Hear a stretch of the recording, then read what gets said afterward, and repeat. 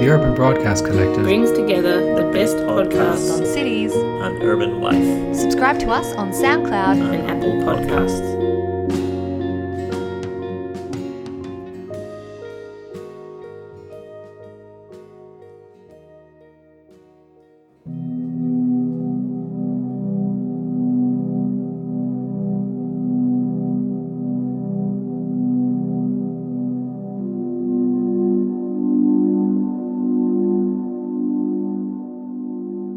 Hello and welcome to This Must Be the Place. This episode is the first of our walking tour episodes. So what we're doing is revisiting a 1980 book called Melbourne on Foot, 15 Walks Through Historic Melbourne. And in this episode we start off with David speaking with one of the authors of that book, Professor Graham Davison of Monash University. And after that, David and I reenact the tour of Richmond.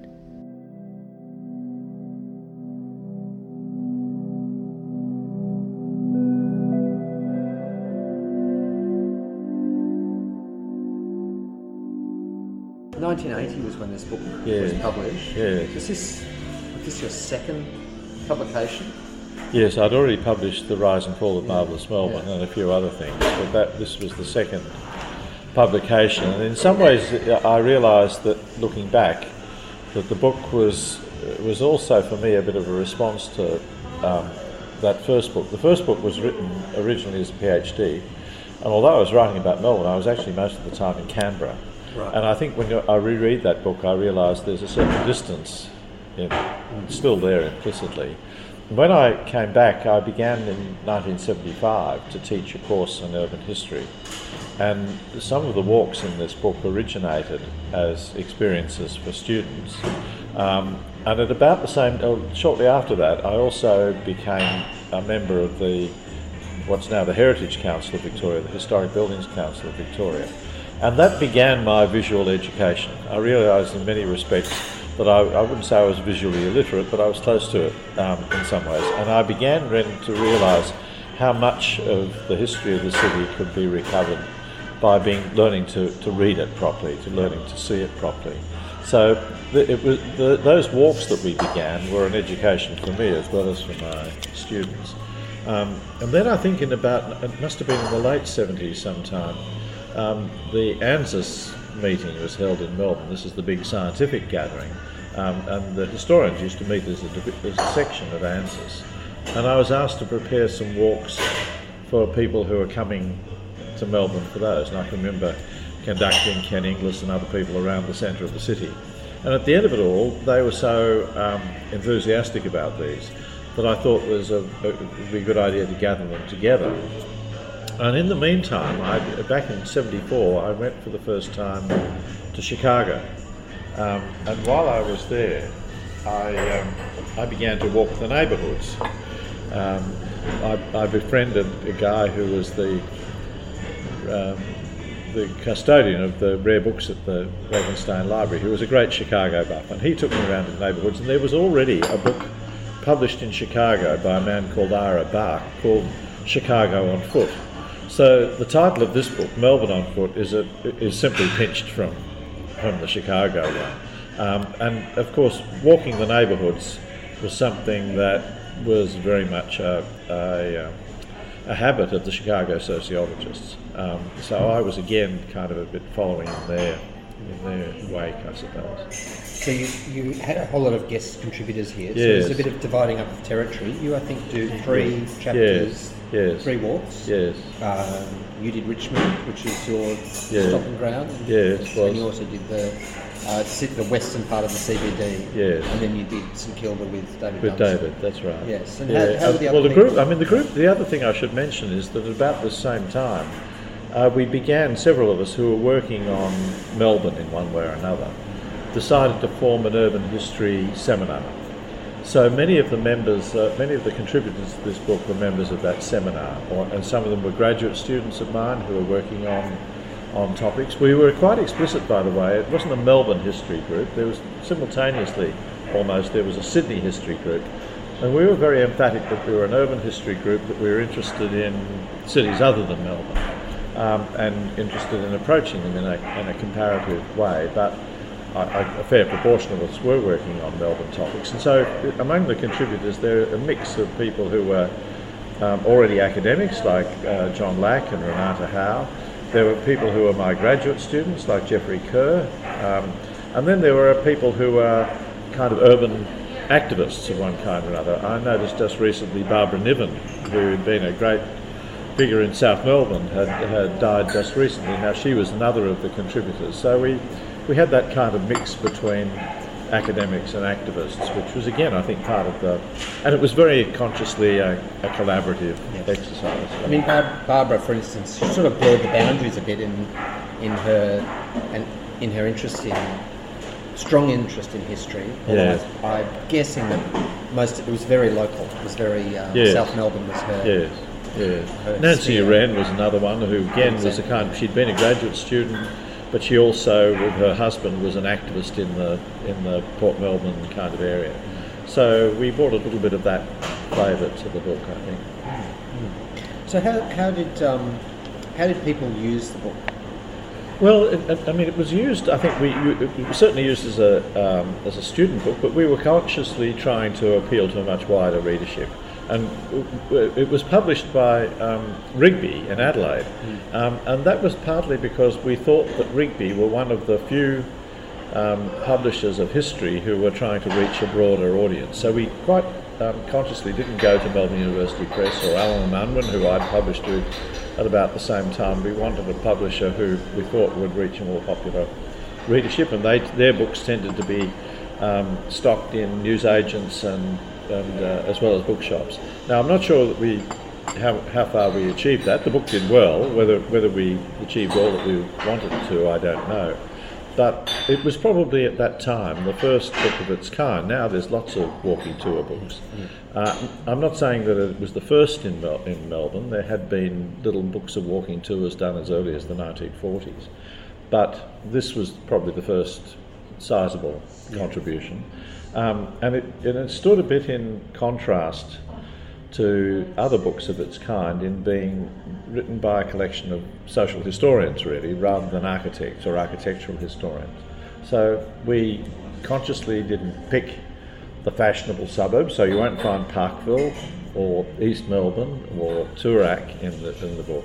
We were, I suppose, really wanting to challenge notions of which were the historical. Yes, you're being a bit earthier, and I think so including Footscray and even Williamstown was probably a bit. Was that controversial, or was that? Well, we thought it was wanting to make a bit of a statement. I'm not sure how controversial it was in terms of the reception of the book, but it certainly would have led people into parts of the city that they wouldn't otherwise have visited, I think.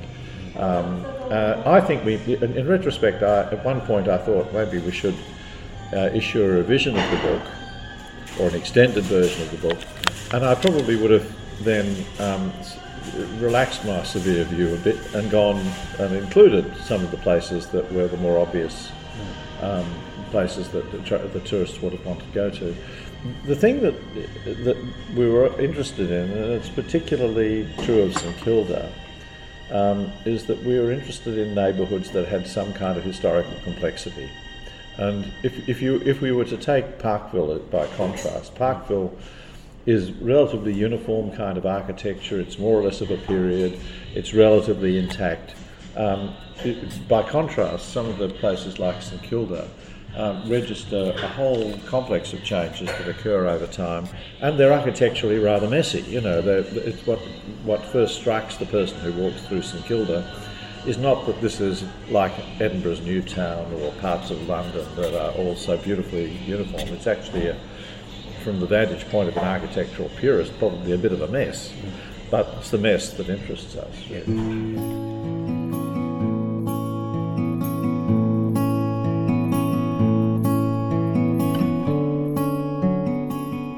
So let's just talk about the Richmond walk.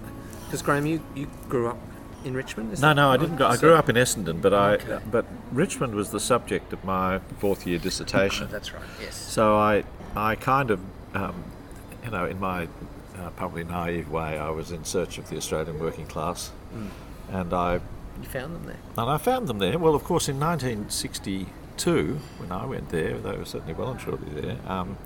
No sign of much gentrification at that stage, but no, I went there, and I do remember. I mean, the episode that Tom Griffiths has now recorded in his book was one afternoon I was walking down Docker Street, and in those days I had a second-hand car, old car, which needed maintenance, and I had to keep tools, so I had wrenches and hammers and all sorts of other things. And I was walking down Docker Street with my bag, which contained these implements as well as 2 cameras. And as I was walking down the street, I noticed there was a car following me down. There was no one else in the street. There were these 2 rather thuggish-looking guys in the car. So I kept walking faster, and the car kept following. And you forgot to put the handbrake on, and it was just following. No. It was pale blue Holden, and suddenly the guy jumped out and grabbed me and put me in the back seat. It turned out they were 2 plainclothes coppers from the Richmond police station who then I opened up my bag and I found all of these housebreaking implements, So I kept protesting, and I do remember the moment where he said to me, "And now what are you doing?" And I said, "I'm doing historical research." And he looked at me in a disbelieving way and said, "And how long have you been on this caper?" So they took me back to the CIB, and I kept protesting. "Ring up Alan Martin," who was my supervisor. "Ring up Dr. Martin." So they eventually rang up Alan, and he vouched for me as being your accomplice. My accomplice said I was okay. Of course, needless to say, this story did the rounds of the tea room at the Melbourne History Department. Yeah. It was quite sorry, but that. So I in those days, it was Richmond was still very much. I was working. I discovered rate books as being a source, and so I was working in the rate office much of the time, and was next door to the welfare office, as it was so called, which was in those days run by part of the Richmond Labor machine. So, and I was talking all the time to the guys who ran the rate office and getting the gossip on how the Richmond Council ran. So it was very much, still intact, the kind of picture that you get of the inner suburbs that's recorded in Frank Hardy's Power Without Glory and so on. It was beginning. There were a few people beginning to buy houses a bit later on the hill, but still pretty much a solid working class neighbourhood. And what I was interested in was telling a story. This is not unlike the one that you see in St Kilda about how Richmond, which began in the post-gold rush period on the hill with middle class people establishing themselves, and then as settlement goes east and onto the flat, the complexion of the place begins to change, and the middle class move out, and it becomes pretty much working class neighbourhood. So that was on the late 19th century. What I didn't know, of course, is that that my own folks had been there. Years later I discovered that on the very route that I followed down Lennox Street, my great-great-great-grandmother had lived with her daughter for much of the late 19th century. So we thought we were, by the time my family got to Essendon, we thought we'd joined the middle class, but had to look back a little bit to find our origins. What is perhaps surprising about Richmond, when we went there following the route of, in the 1980 book, so many things are still there. Yes. Of course, a lot of the factories are now apartment blocks and so on, and there are some things where we couldn't even quite figure out how they had once been what's described in the book. But there are a lot of, the rundown cottage that's still run down, still a cottage. I was impressed by that. It had Hazard Cottage on. Yeah. That what it said. That looked like it had been built in instalments, I think. Yes. That one, yes, I know that one. Yeah, that's right. Well, there's a lot of that, and the same must be true, through much of Melbourne. It's been a huge wave of change in the last 2 decades, but especially in the inner suburbs. But a lot of it's still visible and intact if you've got the eyes to see it. What about the gap between when you did your fourth year, was it your honours thesis, and when you wrote the walking tour? Had much changed in that period of time? Yes, it had quite a bit. Yeah, the beginning to. I mean, by 1980, it has become very gentrified. I mean, I had friends. I can remember walking around it as a kid. I mean, I remember walking down Docker Street, which is just behind. It's behind the hill, behind the Anglican Church, and then there's a street called the Vaucluse, which is one of my favourite streets in Melbourne. Because it has a definite article. That's cool, anyway. Sorry? There's not many streets that have a definite article. Right. But I do remember friends, John Dwyer, who became the chairman of the National Trust, lawyer. He bought a house there, probably in the 80s sometime, maybe even earlier. So people were beginning to recognise its attractions, and I did have a dialogue with Barbara, my wife, about this, but for all sorts of practical reasons we didn't go there. You were tempted? I was very tempted. I mean, the two places in Melbourne that I always would have liked to have lived were Richmond and Williamstown, and never managed to achieve it. I mean, it was tied up at that stage. We had small children. We had, child minding accessible closer to where we lived, and so we went to the suburbs, but kind of regretted it in some ways. I mean, with Richmond, I grew up in Hawthorn, and Richmond was the Greek place to me. Yes. Now, for a lot of people, it's Vietnamese place. Yes. And there's kind of, in a way, you don't touch on that too much here. No. It's almost invisible in that thing. It probably had begun to happen. I mean, I remember, that strip of Swan Street where there were those Greek cafes. Yeah. I think there's only one or two of them left now, but for a while there were quite a few, and I used to eat there probably by about that time, so I knew it. But we didn't put much emphasis on it in this war. Yes, you're kind of looking through it, I suppose, back into the 19th century. So a lot of this is early 20th century history. Yeah.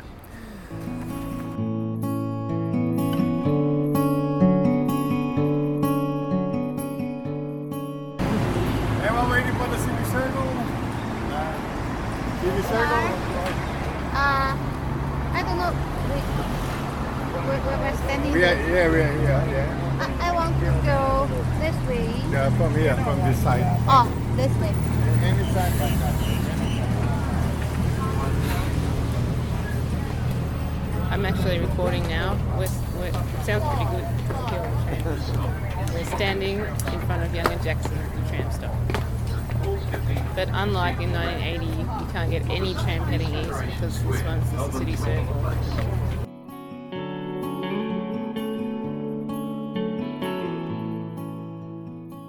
Okay, so here we are starting on the actual tram to Bridge Road, and if I had my glasses on, I could read a little from the book. Although we don't want to read a lot from the book.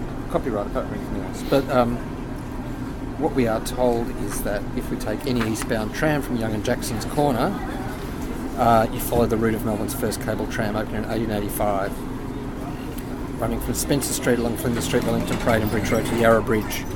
So this is our starting point from the city to Richmond, which is I guess an early inner suburb of Melbourne. And at the time that this book, that Melbourne on Foot, was published in 1980, I would say Richmond was still a very working class suburb. Do you have any memories of Richmond yourself and its earlier incarnations, Elizabeth? I was born when that was written. So, yes. What do you remember from that year?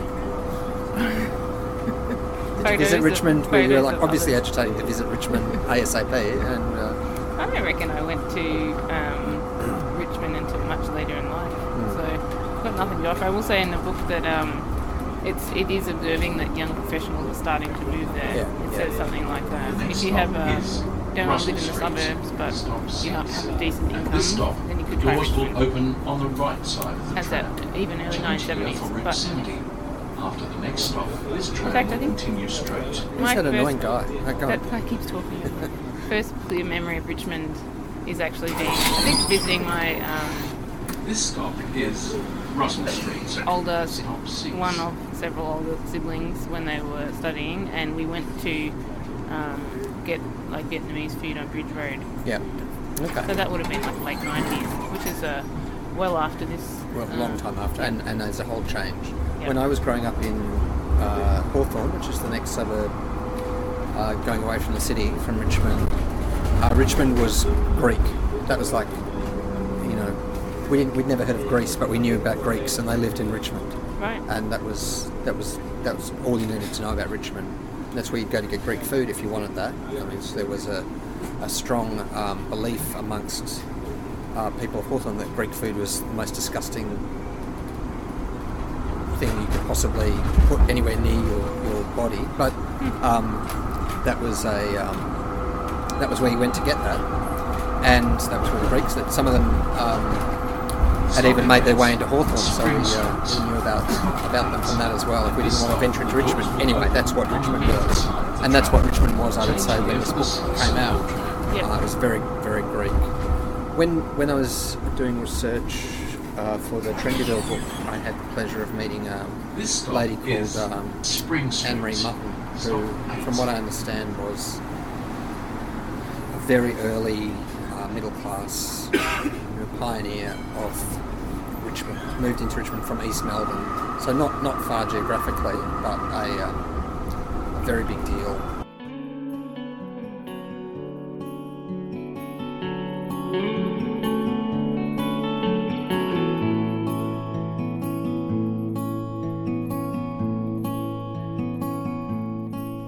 We're standing on the corner of Hunt Road, Hoddle Street, Bridge Road, and according to our book from 1980, there's a terminus for a cable tram company. It's not there anymore, it's just a park and some bricks. And a tree? A tree, yep.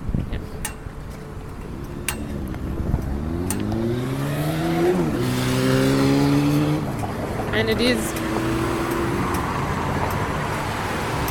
an extraordinarily noisy part of the world. Christ.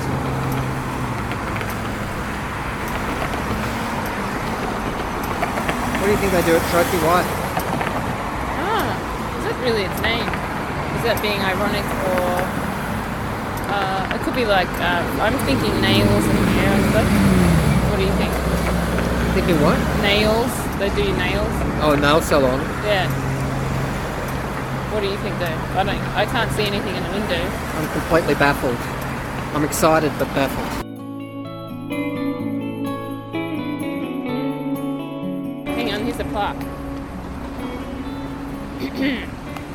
Site of Richmond Cable Tramway Engine House. The building that housed Melbourne's first cable tramway engines was constructed on this site in 1885. Blah, blah, blah, blah, blah. Both buildings were demolished in 1991 for, as you guessed, road intersection improvements.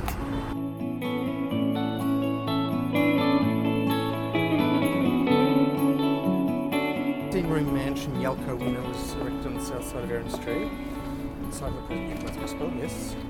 The house progressively demolished. The last section disappearing in 1977. The elegant townhouses at the western end, with their fine colonnades, I reckon these. No, oh yeah, I see. Belong to this period. Plastic 1880s. Surgery Centre and Skin Rejuvenation Clinic.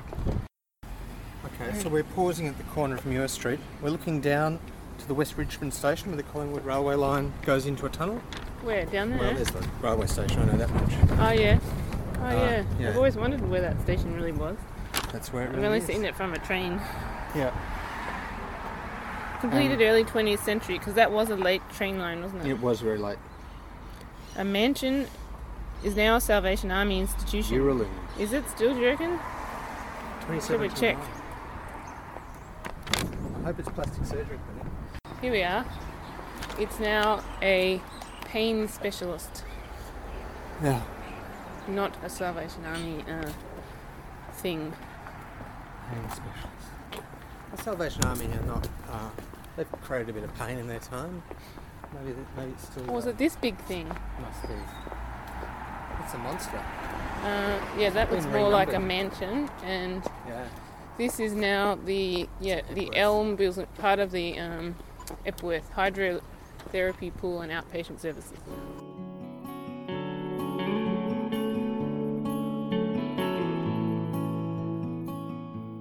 I think so. It's very So important. you used to live on Lennox Street. I used to live on Lennox Street, very close to where we are right now, in the mid-90s. I moved into a house that had not that long before been lived in by members of the band Frente. And Oh, is that the one that song's about? No. No, you know, that was Kelly Street, I yeah, think. yeah. And there was cactus in the garden with pieces cut out of it. Like they were smoking it or something. Is that what they do? I don't know. You know Frente better than me. I don't know. That's a good story. I don't know what exactly the punchline is, but it's interesting. Thanks.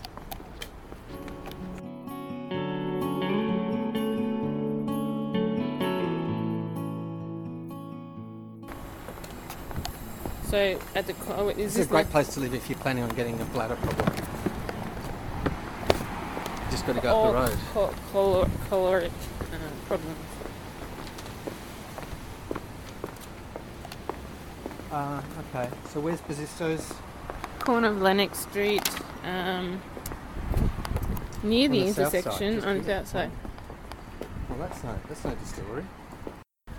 What are you looking for now? It talks about Bozito again. Bosisto, sorry. Right, camera, right again. Well, interestingly- Through Here it was talking about the eucalyptus thing, distilled blah blah blah. Bosisto developed a red gum syrup effectual in all affectations of the mucous membrane of the stomach and bowels. So a lot of the places we went past were Oh yeah. bowel That's all and about stuff. Very large drain.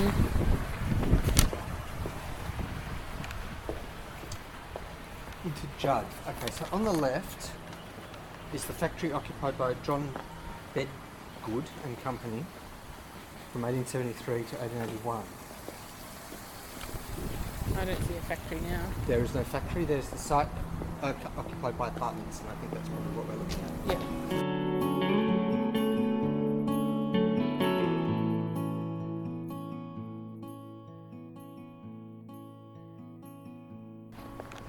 There are more, I mean, I'm showing my ignorance of Richmond here, more newer houses than I thought. Really? Like this sort, Yeah.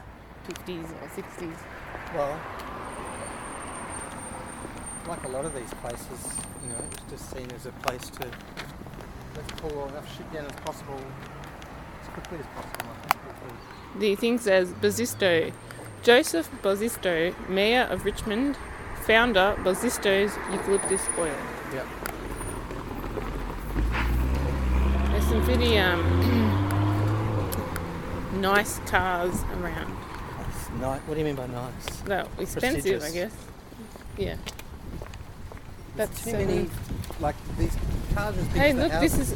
This is interesting. Okay. Number 6 Bosisto is all happening now. Yeah. Look. So it's called the company. It's got one of these. We're ripping down everything behind it, but leaving the facade signs up. Yeah. It's being under development by Archie Blocks. You can't really infer much else from it It's not telling us what they're doing. because it's not a planning. It's like a building permit thing. But you can see the bluestone, That's right. and it says behind it another Archie Blocks home on its way. So And the I see small- some pipes. This is the small bluestone cottage occupied in the 1870s by John Pollock, who presumably built it, being a stonemason. And a nice piece of work it is too, from what I can see. But yeah, it looks like there's a whole lot of stuff going on to the one side and I guess to the rear as well. Doesn't look like there's much original stuff at the rear in any case. Hard to tell.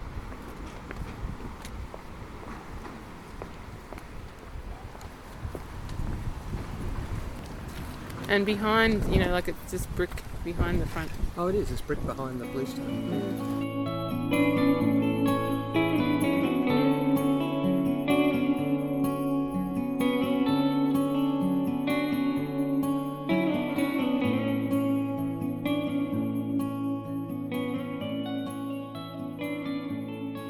So we're on a corner of Bank Street and what's the other one? Cameron. And as described, can you read it out? Yeah, in a second, as soon as I find the appropriate page. Note the primitive wooden cottage, number 14, apparently built on the instalment plan. The corner shop and the row of wooden terrace houses with mock stone facing, number 35. I don't know where that is. We're looking at the primitive, and it is indeed. Well, I think I know what Graham's saying, is that it's been built in stages, so that it's kind of two buildings. If you see from the back, there's a second Oh yeah. steep roof structure behind it, and it looks just delightfully shonky at the front. I'm sure it's probably like James Bond's apartment inside.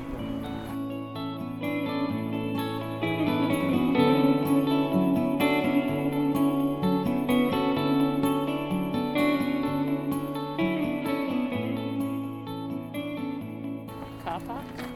Back of Coles. think we've concluded the corner store doesn't exist anymore. So what are they complaining about?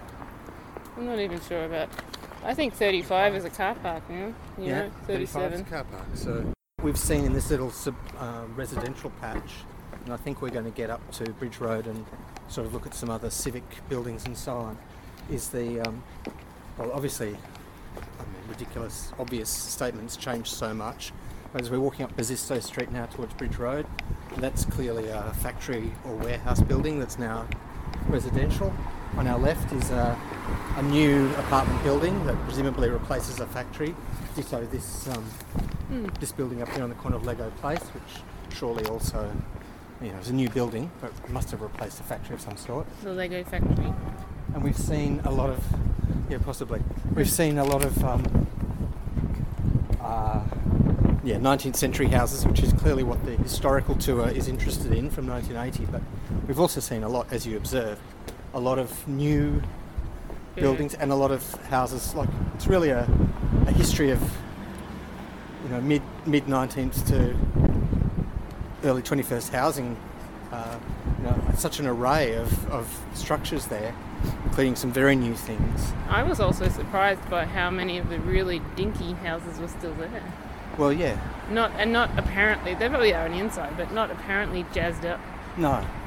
greatly. Yeah.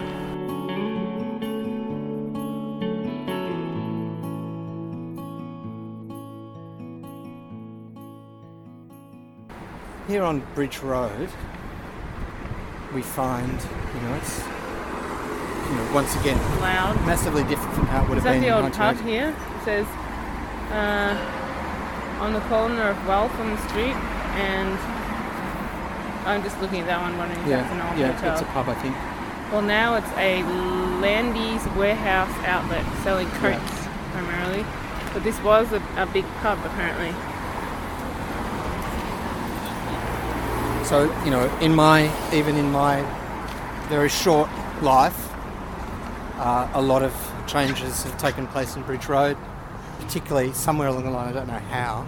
I went to Sydney in the mid-80s and I came back and Bridge Road was suddenly like a cheap clothing outlet. And since the mid-90s it's become much more... There's still some cheap clothing, I think, but basically because it's still a bit touristy, but there's also some very expensive clothing as well. And also, eateries and sort of touristy things. It says to look for, that looks good, Noodle World. World, yeah. 241, it's got a plaque. 241 is the printery of George Whitehurst, formerly the offices of the Richmond Australian, the town's vigorous local newspaper. Is that... And now it says here, Patrick David's labourer. Doesn't make sense. Doesn't match. Anyway. Well, it may be true. Now it just says sale, some kind of sale.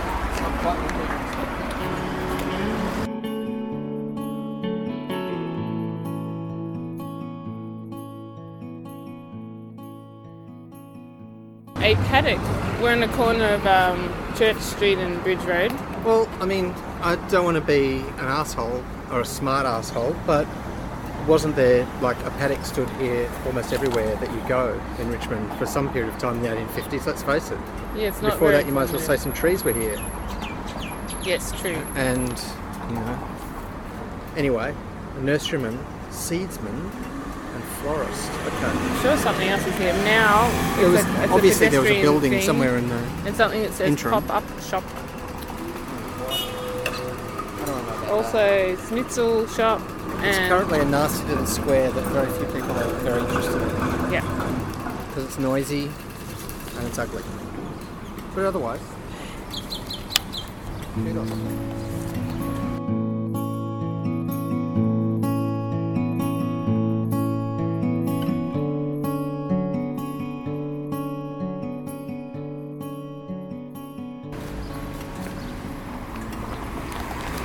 There's a McDonald's down there. That's probably new.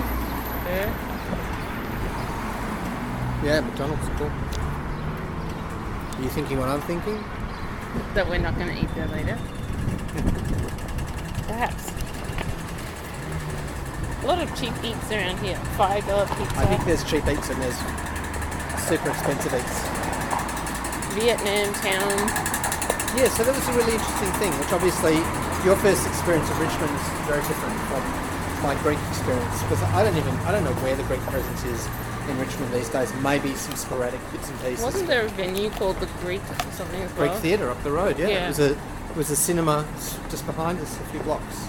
It was I think it was a cinema in the 50s and 60s, so it was where you go to see Greek films, and then it became a venue. I saw. No, I can't remember who. I saw a few bands there, but it was mainly when I was living in Sydney that was operating. Yeah, so here we're approaching the town hall here, which is, I don't know if they talk about this in the book, but it was I'm sure they do, it was very controversial that during the Depression, the council spent huge amounts of money remodelling the town hall while all around people were starving. This is the courthouse, right? Yes, the little pop-up planters. I'm going to have a drink of water. Do that. Formed on the good old plan, a true and brave and downright honest man, the fountain says.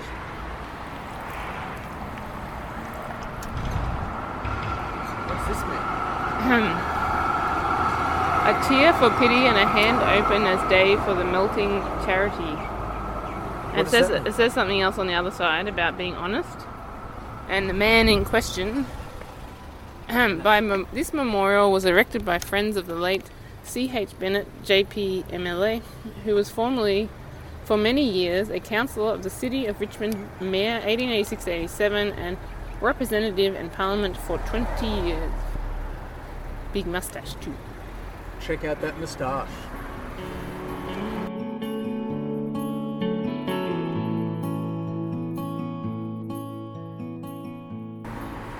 We're in the foyer of the city of Yarra now.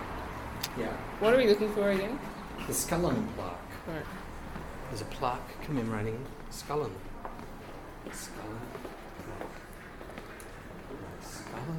plaque. Let me take it.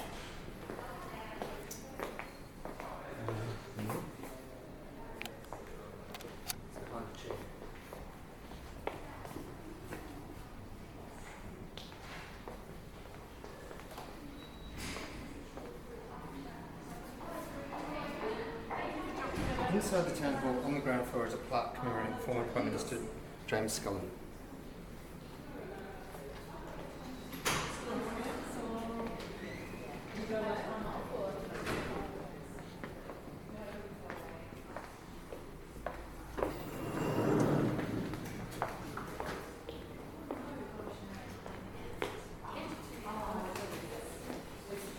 I'm concluding that there isn't. I like that ticket thing. Let's face it, there's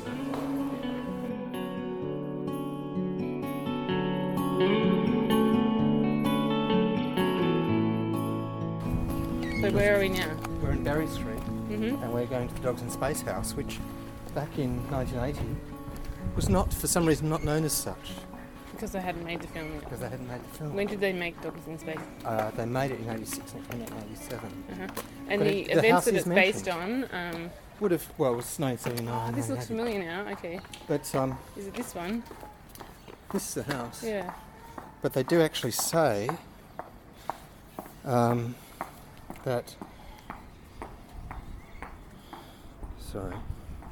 Look, someone's written Dogs in Space on the Oh, floor. so Just cool. helpful. Yeah, just in case. The two-storey wooden house facing Eucalyptus Street shows the efforts of one speculative builder to make the most of his small plot of land. True. True enough. Photos.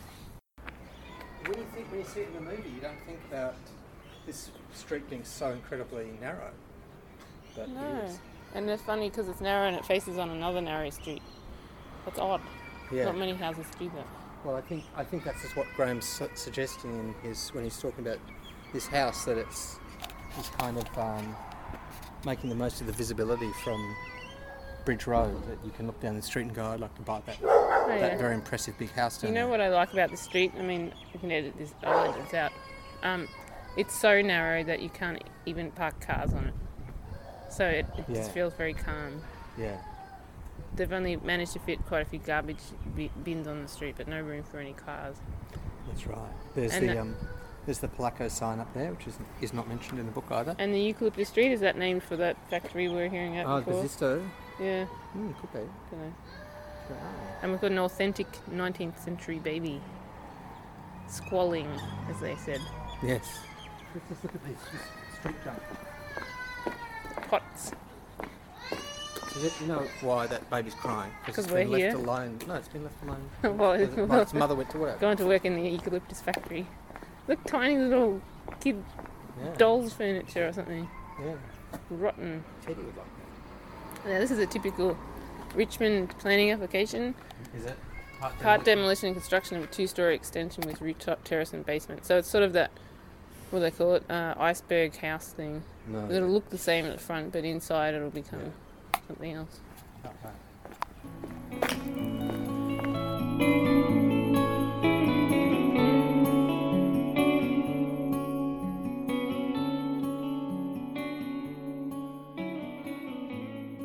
Now, we reckon this park wasn't here in the 80s. The Ben Alexander Park, pretty likely that it wasn't here.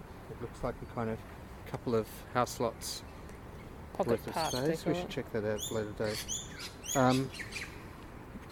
It's Waltham that we're interested in. Waltham Place, the Bedgood Boot Factory.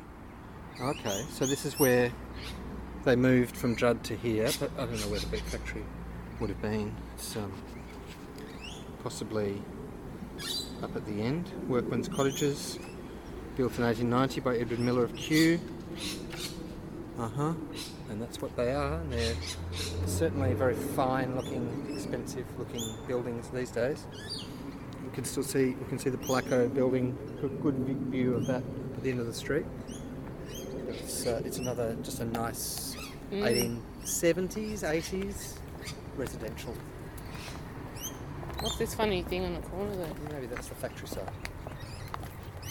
It's Obviously, in the lots book, it's kind of meant to be obvious where that is, and Yeah. I guess that means that it was in existence then and it is no longer.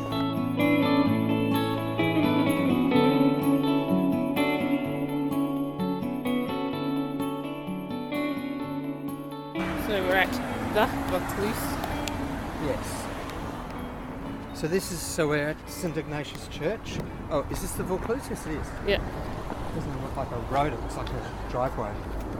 But we've got tennis courts on our right, and we've got this incredibly impressive bluestone church on our left, which is just, Looks a insanely big. absolute classic Gothic masterpiece. And as you say, we're on top of Richmond Hill, and we've got impressive views in many directions. I think, if I remember rightly, there was a 1950s design for the complete redevelopment of Richmond that was going to demolish everything except that church. Right, that's the one thing they thought was valuable then. Yeah. Let's save a bit of history. And here we go. We're coming to some red brick buildings that look kind of First World War to me, probably about a century old now. And St Kevin's. so what Graham says, this leafy byway has become one of the most select neighbourhoods in Richmond. The merchant D.S. Campbell, self-appointed squire of the town in the 1850s and 60s, lived here. So did several other leaders of local society. And he lists a number of the people. Many of the substantial houses which once stood on the north side of the street have been demolished to make way for extensions to the convent of the Faithful Companions of Jesus, 1882, and so on. Look at that big, is that a house or an institution? I can't tell. I'd It's say big. that's the convent, Right. is my guess. And the contrasts of Richmond are really extraordinary. Yeah, when we're down on the flat there, or tiny little dinky houses, admittedly expensive behind, but these ones are huge Yeah. by any measure. I mean, I guess the thing is those dinky houses would have been totally and utterly affordable to a ridiculous extreme until about 20 years ago. Yeah. For pretty much the duration. Well, I guess affordable is relative, but for the duration of Look at their that one. existence. That house. I would like one day to live in a house where people couldn't even figure out if it was a house. Is that a house? Or, Well, you should or a live in a hotel? sheet of corrugated iron propped up against a tree. That would. Is that a house or a fulfill that. public toilet? Exactly.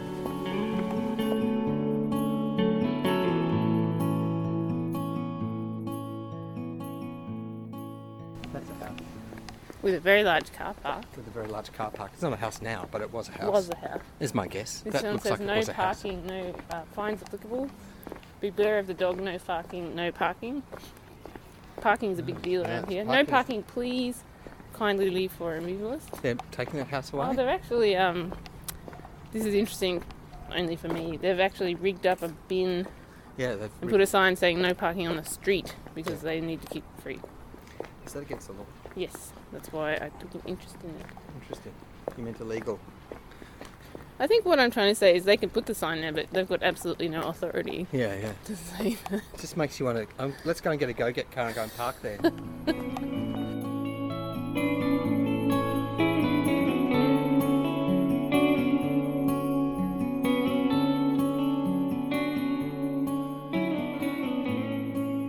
This is interesting too. This is a little Richmond football sign. I came here a couple of times in the 80s, like probably just after this book was published. And because a girl I was going out with, we were very young, but her grandmother lived in Vaucluse. I can't remember what the house was, but it was, so suddenly you end up in a kind of a much more low-key, I'm not going to say lower class, but smaller. Mm-hmm. But it's still a Vaucluse. I think we can Here's get a block it of mowed flats down. called the Vaucluse. To Yeah. the Vaucluse. And I was recently reading Jason. It was at someone's house, and they had Jason Donovan's autobiography there. I'm pretty sure he said he lived in Richmond when he was growing up. Let's sit and discuss. Well, there's some pretty serious. Do you like it? Yeah, it's got a nice view of the city. If you like that kind of thing. We're right next to a sold sign. It says, apartment 15, sold. Secluded, leafy garden oasis on, quote, Richmond Hill, unquote. Boutique, one-bedroom, elevated ground floor apartment, leafy garden outlooks from both bedroom and living area. Sun-drenched, open-plan living and dining, split system, blah, blah, blah. 2 parking permits available. Now that's interesting. An apartment with parking permits. I know it's only interesting to me. Only moments to Bridge Road and Swan Street's restaurants, bars, shops and cafes. Just a short stroll to Melbourne Sporting Precinct. Okay, reflections.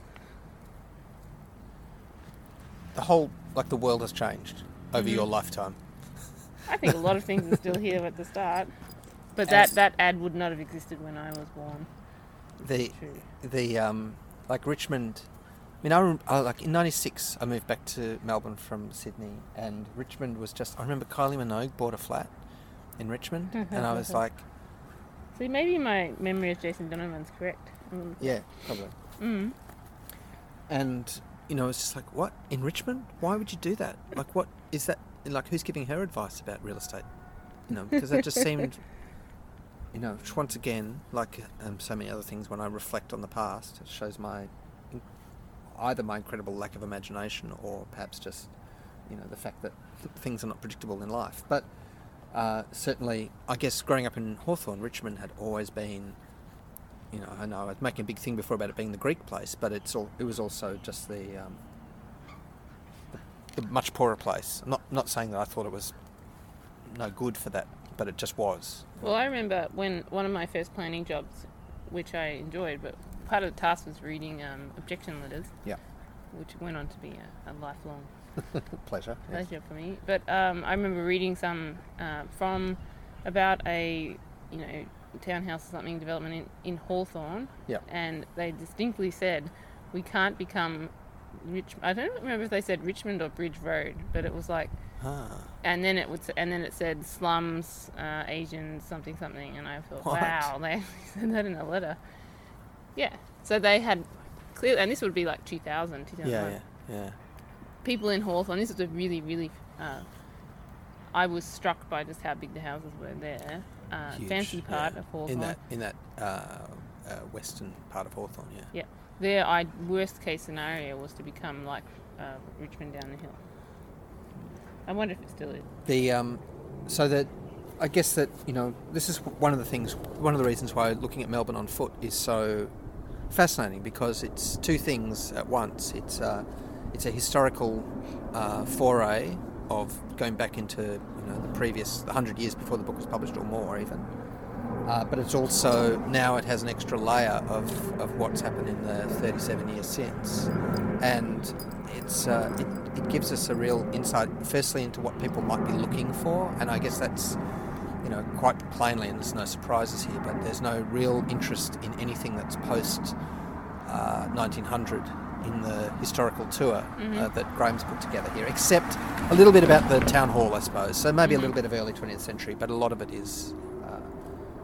It's really about finding those original landmarks and places, and some really some delightful architectural period pieces from the mid to late 19th century, and that's really striking. And I guess if you were in 1980 walking around Richmond with your copy of Melbourne on Foot in hand, you'd be just filtering out anything like the things that we can see from right here, even like this rather delightful what's it called? Two houses together. Duplex. Yeah, from I guess the 1930s. That's really attractive. But you'd be filtering that kind of stuff out completely, because that's more modern. And now I think we can see. Now we would be tempted to see Richmond as more of a melange, I would say, wouldn't you? What's a melange? It's a cake made of sponge, cake and jelly. A mixture of things. Is that what you mean? Yeah. That's right. Yes, I can see that. And I noticed when we were doing tour, at several points overlaid more like cultural reference things. Obviously the dogs in space, but somewhere else. Oh, I guess there's a lot. I'm trying not to say it, but all the Paul Kelly Nilox sign. The Nilox sign, yes. The Polaco sign is a really interesting one as well. And I always think in Dogs in Space, like Joe Camilleri was a member of a band called the Polaco Brothers, which also featured Stephen Cummings and Johnny Topper and Peter Lilly. And in Dogs in Space, Joe Camilleri has a very brief role, like a cameo role, as the irate neighbour who marches down the street saying, "Why do you make so much noise?" and stuff. And he's got the Polaco sign in the background, like just a kind of a reference to his origins, I suppose, in a sense. Although it's also a reference to Joe Camilleri as a really important musician in Melbourne in the 70s. Well, he was started in the 60s, but in the 70s and into the 80s. And here he is being a grumpy old man next door kind of thing.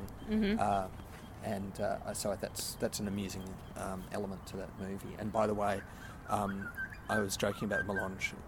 What I described was a blancmange, and a melange is just, as you correctly surmised, a mixture of stuff. The joke was lost on me, but I guess anyway.